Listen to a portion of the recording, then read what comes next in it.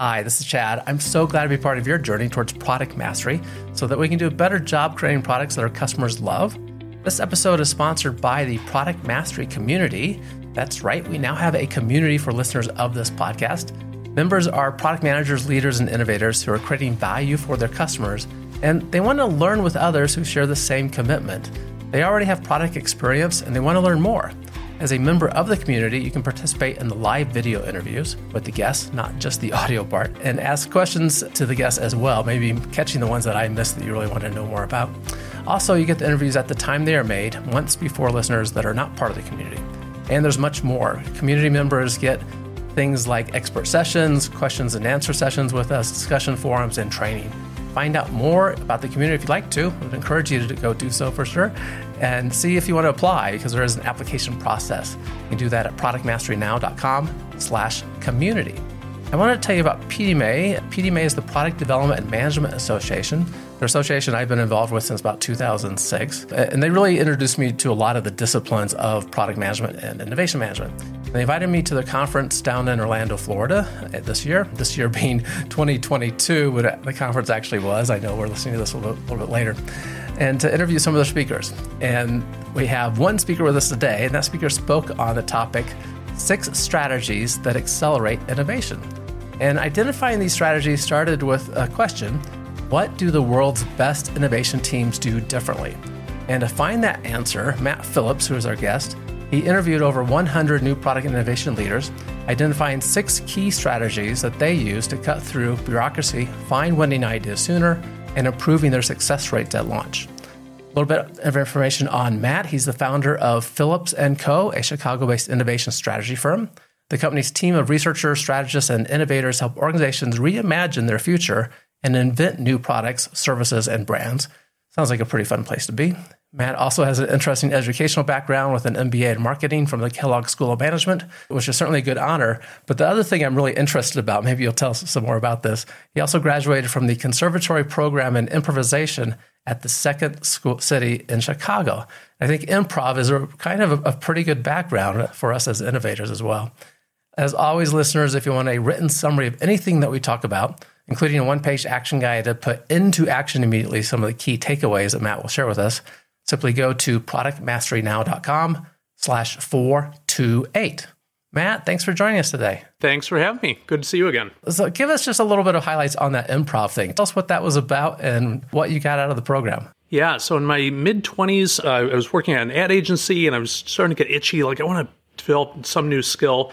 So I took an improv class and just loved it. It was half fun and half terror, because you're getting on stage with absolutely nothing and having to entertain or at least continue a conversation with people you may not know well. And I enjoyed the first few classes. Then you audition, you get into what they call the conservatory, and then they put you into a cohort, almost like Saturday Night Live. You've got a group of people that you spend a couple of years with, going through advanced courses and eventually building an entire show. So as you mentioned, I have an MBA from Kellogg, did this program for a couple of years at Second City. So I probably consider them equally valuable. So my life tip is skip the MBA and go study improv. Just go do improv. I've taken all of 1 2-hour class at improv, but I do appreciate that mix between kind of excitement and just all sheer terror. I only got 2 hours into it. Okay, good background. Yeah. So you got fascinated about what is it product leaders, innovation leaders are doing, and how can they do a better job to accelerate their innovation. So you interviewed 100 of them, and you identified these 6 key strategies. And I'd love to just go through those. If you can take us through the strategies, tell us a little bit about each one. That sounds good. And I can tell you just briefly, the place that this came from, just as a challenge that I started to look into, is that I've worked as a consultant, as you mentioned, in innovation for 20 years. And oftentimes, people can come up with problems, they can find insights. What sometimes has been the biggest challenge over the years has just been projects that kind of grind to a halt or fade away. And I've come to believe that if you could speed things up, that momentum would get more things to the finish line. So I'm always looking for those opportunities to take out that 2-week lag or that 6-month lag that makes projects fall apart. So I've started to collect these strategies over time. Okay. So if you want, I can jump into the first one. Sure. So the first strategy we've come to call question the question. So maybe a quick example brings it to life. So a number of years ago, we were hired by a company called A.Y. McDonald.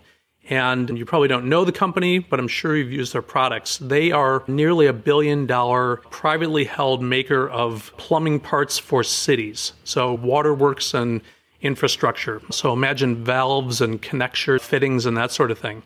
So they brought us in and they said, help us invent new products. And at the kickoff, we said, to help us understand the waterworks fittings industry, what was the last breakthrough product? And the management team took a while to think about it.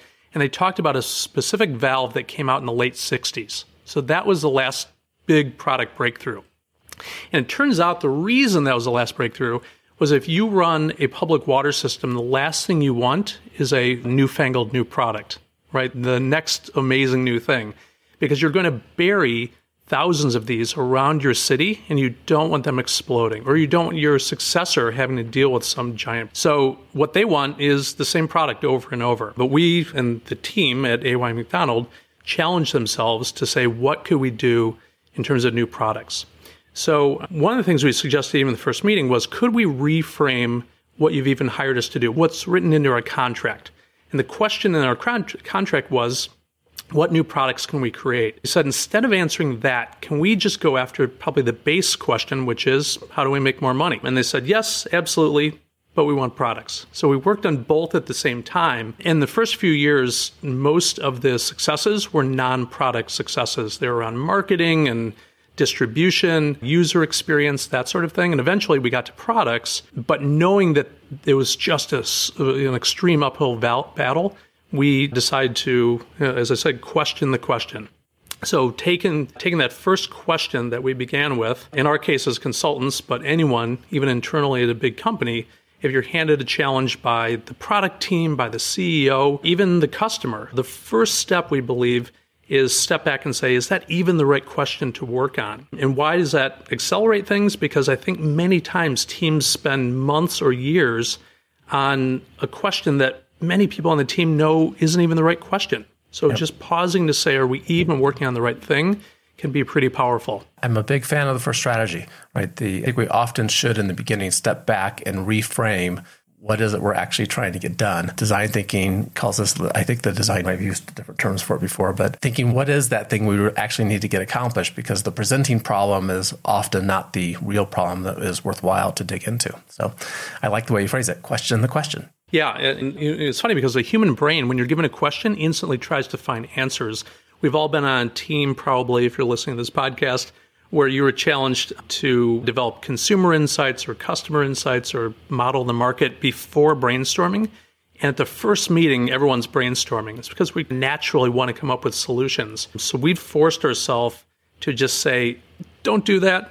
First say, are we even working on the right problem? Very good. Okay. Strategy 1 down. What's the next one? So strategy number 2 is simple. It's build dream teams. So I love this quote. Steve Jobs was on stage a number of years ago, and Walt Mossberg asked him, how do you do this? How do you turn out so many amazing products at Apple? And he said to Walt, do you know how many committees we have at Apple? And Walt says, no, how many? And he said, 0. We have no committees. So he said, we're organized like a startup. What he meant by that was every single team, or every single project, I should say, at Apple, had a team built and dedicated to work on it. So instead of saying, hey, let's get one person from marketing and someone from logistics and someone from sales, if they were going to work on something they felt it was a worthy challenge, they'll go and hire or take people permanently from another job and build them into a dream team. So you may have heard that story, but here's a story from Apple you likely have not heard. So at times I'll teach or lecture at the MBA program at Kellogg, and after one of the classes, a student came up to me who had worked at Apple, and he said, here's an interesting story. The team that ran the software GarageBand, and if you may know, GarageBand is software that allows you to record different instruments. You can record your guitar and the drums and the keyboard and kind of piece them all together into one finished song. He said the team that was in charge of GarageBand was actually 4 people, and they happened to play 4 different instruments. So they not only were they great software engineers and leaders, but you had a drummer, a keyboardist, a guitarist, and a singer. And there came a point where one of those 4 people left Apple, and they needed to find a replacement. And of course, this person is primarily a software person or marketing or whatever their role was on the team, but instead of just going and finding someone who was really great at that role that they needed done, they needed someone who did that and played the instrument that was missing, because they believed there was kind of synergy in having the four of them not only be musicians or not only be software people, but also be musicians. So in strategy number 2, when we say build dream teams, what we've seen in companies that accelerate innovation is that they have really thought hard about that team. They haven't just cobbled it together. They're not part-timers working on it half an afternoon on Thursday.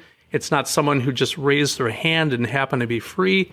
They have really spent time thinking, okay, maybe this can be a very small team, but let's find the exact right people to put on this dream team. That's really good too. Speaking of Jobs, I watched one of his interviews when he came back to Apple, right after being kicked out, did Pixar, next Pixar came back. And he talked about how he characterized employees at Apple and said, we don't hire really bright computer scientists and programmers. We hire creatives who love what they do, right? Whether it's writing music, playing music, doing videography, we hire creatives that happen to be really good computer scientists. And I thought that's a really interesting way to look at building your dream team, right? I'm glad you introduced that strategy for us. Yeah, and I think it's really smart because you think it's thinking about the person and the team beyond the resume. How are these people going to work together? What do they care about? The other thing that we've seen in teams that tend to work really harmoniously and quickly and efficiently is they tend to work together for a long time. So it's not uncommon in large CPG firms for there to be programs where they move people every 6 or 18 months, a kind of job rotation, which can be great for developing that person's skills and turning them into a leader someday. But for specialists, it can be an innovation. Sometimes it can be a setback because instead of making this incredibly great innovation team that maybe could spend 5 or 10 years together, you've now broken them apart every 18 months and the team has to kind of reboot over and over. Yeah. So I think giving a lot of thought to what that team is and to your points, kind of those non-resume aspects is pretty critical. Very good. What's our third strategy? So number 3, we call consistently query customers. We try to make it sound somewhat alliterative, and it's just a mouthful. So constantly query customers. And the idea here is that in many organizations, it's not uncommon to see that they rev up for an innovation effort, do that giant market study for 6 months, and then go off and work with those insights for the next 3 years. And quite possibly never talk to the customer again, which sounds insane, but it's very common. So in many of the interviews that I conducted, this is what I heard, that they would go on to launch a product or create some new innovation or a marketing campaign, and it would flop, and they would realize afterwards, we really never showed it to anyone. So one of the more interesting examples of this comes from a company based in Chicago called Radio Flyer. It's a family-owned company, had been around for a number of generations. And when a new family member took over as CEO, he came in to a company that was in kind of financial straits. So the investment bankers were circling, and he had to do something quickly. So one of the things that he realized was that they hadn't done any work around insights or understand their customer in some time. They were essentially making that metal wagon that many of us know coming from Radio Flyer. Yes, the red wagon that probably a lot of us had as kids. And they were facing a new threat, which was new competitors coming in with plastic wagons that looked a whole lot like theirs. So the CEO said, let's go on a listening tour. And one of the things they found out was people had this huge emotional sense of nostalgia for Radio Flyer and for that wagon, but also for the Radio Flyer tricycle. And what was fascinating about that was that they had never made a tricycle in their history. But people had this huge bit of nostalgia for this non-existent tricycle. So basically, it sort of merged memories in their childhood.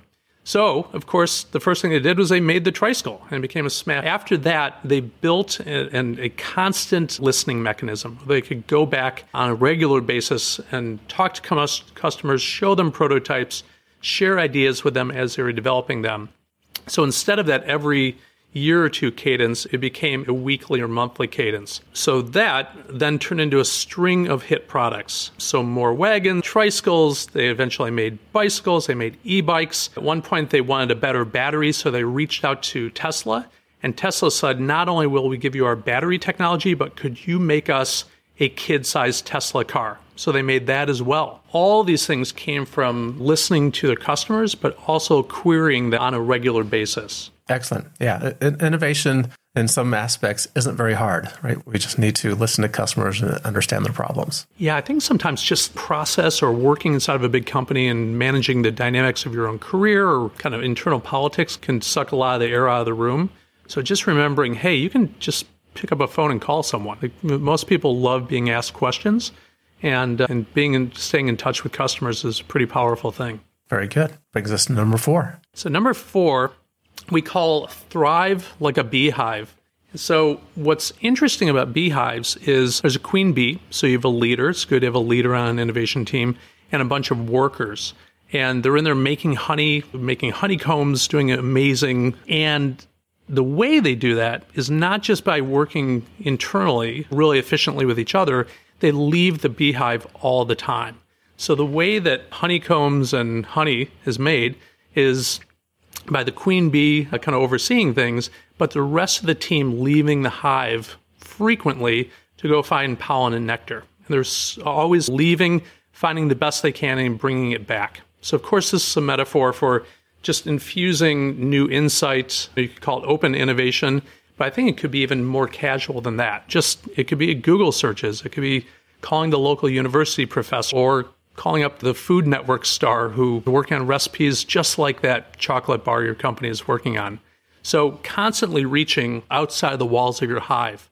So one of the best examples of this that one of the interviewees shared with me was a gentleman who has spent years as a film in Hollywood. He said after 9/11, the CIA faced a big problem, which was to figure out what the next attack might be. And our previous strategies won't help that much because you can't go out and conduct focus groups. You can't call terrorists and what have you to understand what their plans might be. So what the CIA decided to do was try to envision what a terrorist or kind of a horrific situation might be, right? Like the worst project you could take on, but of course, hugely important. So brilliantly, the CIA left their beehive and went to the most creative place they could think of. They thought, who could think about what a terrorist might do in the future? And they chose to go to Hollywood. So not long after 9/11, they convened a secret meeting of some of the top writers in Hollywood, people who'd worked on terrorism movies or CIA, FBI type movies, and just said, if you had to plan the next one, what would it be? And so this team of kind of incredible brainstormers overwhelmed the CIA with these amazingly horrible plots. But of course, that allowed the CIA then to start to build mechanisms to either look for these things or think about how those might play out in the future. So it's a great example of just leaving your 4 walls, as you might say, and looking for feedback. And it doesn't need to be a giant project. It could truly just be picking up the phone or what have you. I'll share one other example along these lines, especially if you work at a big company.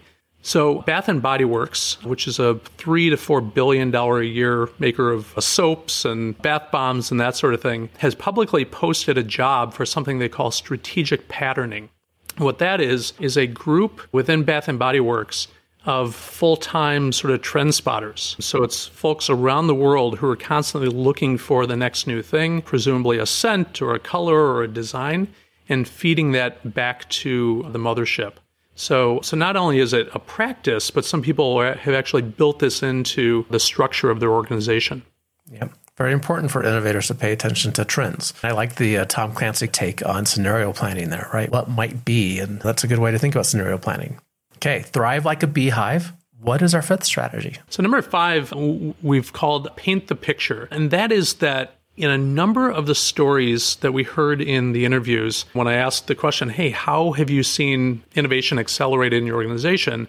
What someone did to skip to the front of the line or skip a bunch of steps in the innovation process was they made the finished product look finished really quickly.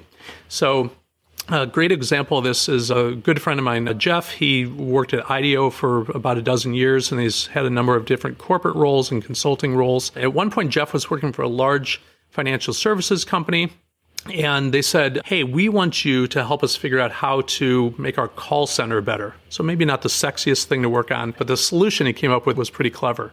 So they found that just the time it took to set up a new account was pretty long. And a new account might look like a company of 75 people, one to get set up a program with this financial services company. And so to set it up, what they had to do was open a new record, type in E Corp, put in their address and everything, And then with every single person, every single one of their 75 employees, they had to put in ABC Corp again, 123 Main Street, and there was no way to copy that across all the different records. It was probably just an antiquated system. So the problem was obvious, but he'd been told that in previous years, there were attempts to fix this, and they had a 20-step process you had to go through. You had to start the program officially, you had to staff it. Eventually, you had to put together a bunch of specs that went to hearing and QA. And through that process, he said it took 25 people to say yes and only one person to say no. And that's why this would break down over and over, even though the problem was something everyone agreed to. So what Jeff did in the early days of his job was he opened up PowerPoint and just mapped out what the final process would look like. So he took existing screenshots, and then he modified them in crude PowerPoint with boxes and type and said and showed in step 1, it would look like this. In step 2, we would do this. Maybe there's a button that says clone, so all the address goes across all 75 employees. And he started taking this around, but he didn't take it to all 20 people in a big conference. He took it to 1 or 2 people at a time. And he said, if this was the final product, would this work? And they said, oh, well, actually, you need this button to go before the clone button. He said, great. So he went back to the lab, made that little change to the PowerPoint, and then took it out again. So he didn't fill out any of the paperwork. He never built an official team. He just created the finished product. He painted the picture right away, tweaked that picture, and eventually got the thing built in 6 months.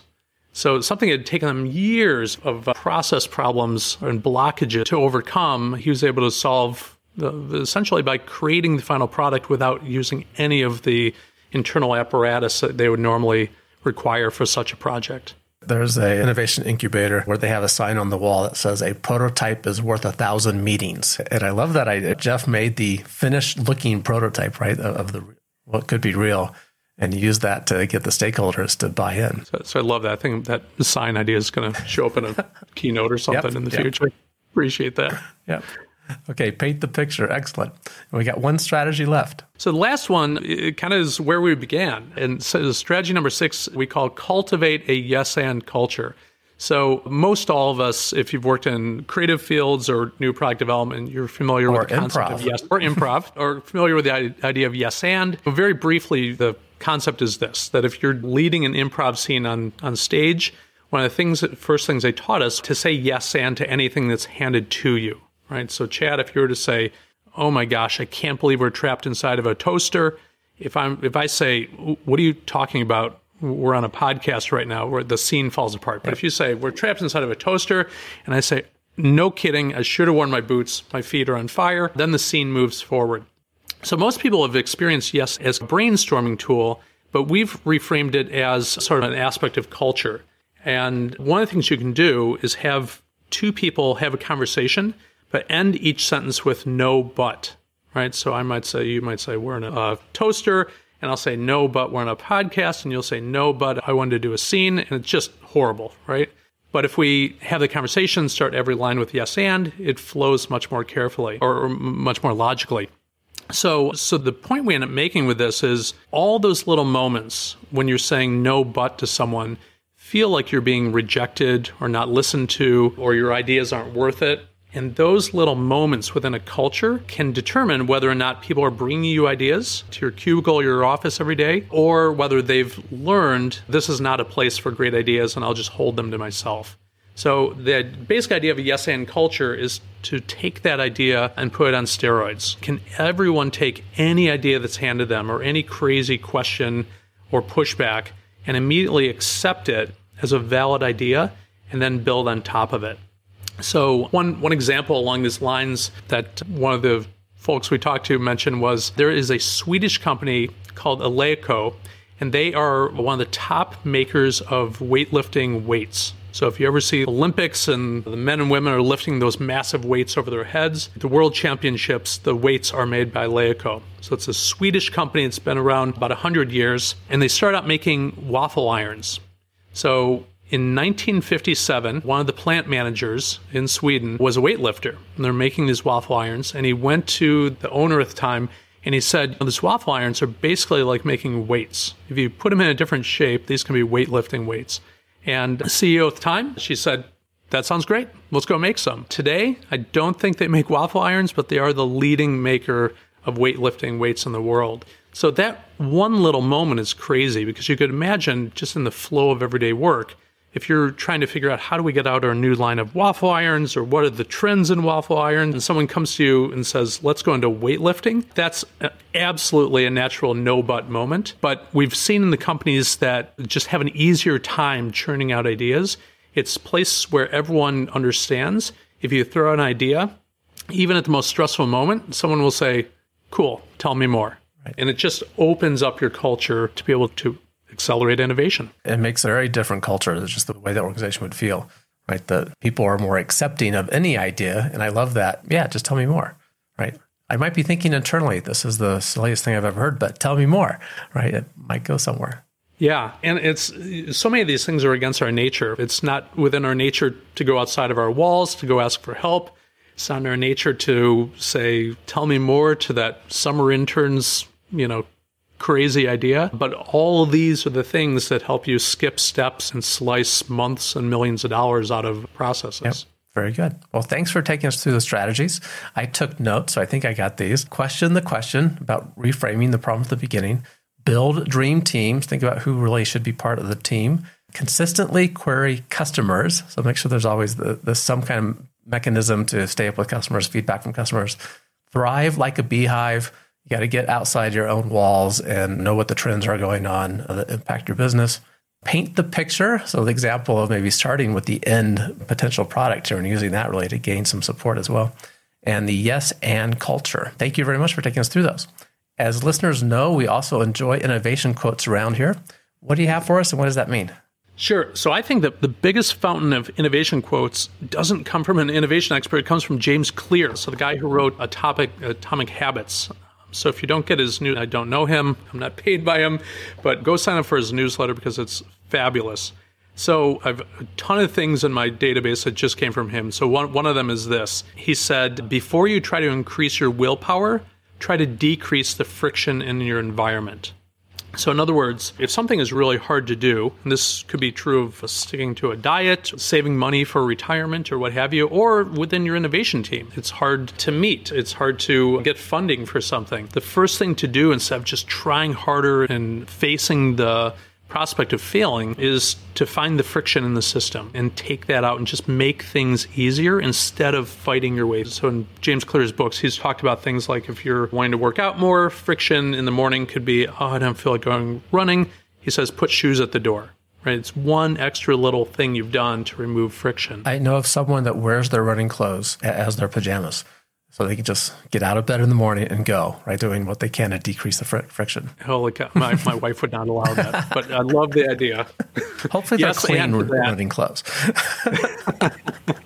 I would be wrapped in saran wrap if that was going to be my plan. But I love that. I love the quote. Thanks for sharing that with us. And it's a good one to think about customers too, right? If we can remove friction from the customer process, that's usually a win as well. But get it out of our environments to make us more productive. Absolutely. Excellent. Thanks for the insights, Matt. How can people find out about the work you're doing, resources you have available for us, that sort of thing? Best place is just go to our website. So it's Phillips with 2 L's, -co.com. So Phillips-co.com. And then if you look for Phillips &Co, you'll probably find us on LinkedIn, and you could follow us there as well. Excellent. I'll make sure that's in the show notes. So the link is easy enough, Phillips-co.com, but it will be in the show notes to make it a one-click for everyone. Matt, thanks again. Thank you. It's been a pleasure. And listeners, as a reminder, if you want a written summary of everything discussed and a one-page action guide to help you put immediately into action some of the key points, those 6 strategies from Matt, simply go to productmasterynow.com/428. Everyone, keep innovating. Thank you for listening to Product Mastery Now, where product leaders and managers gain product mastery through practical knowledge, influence, and confidence. By listening, you are becoming a product master, creating products customers love. Find additional resources at productmasterynow.com. Keep innovating.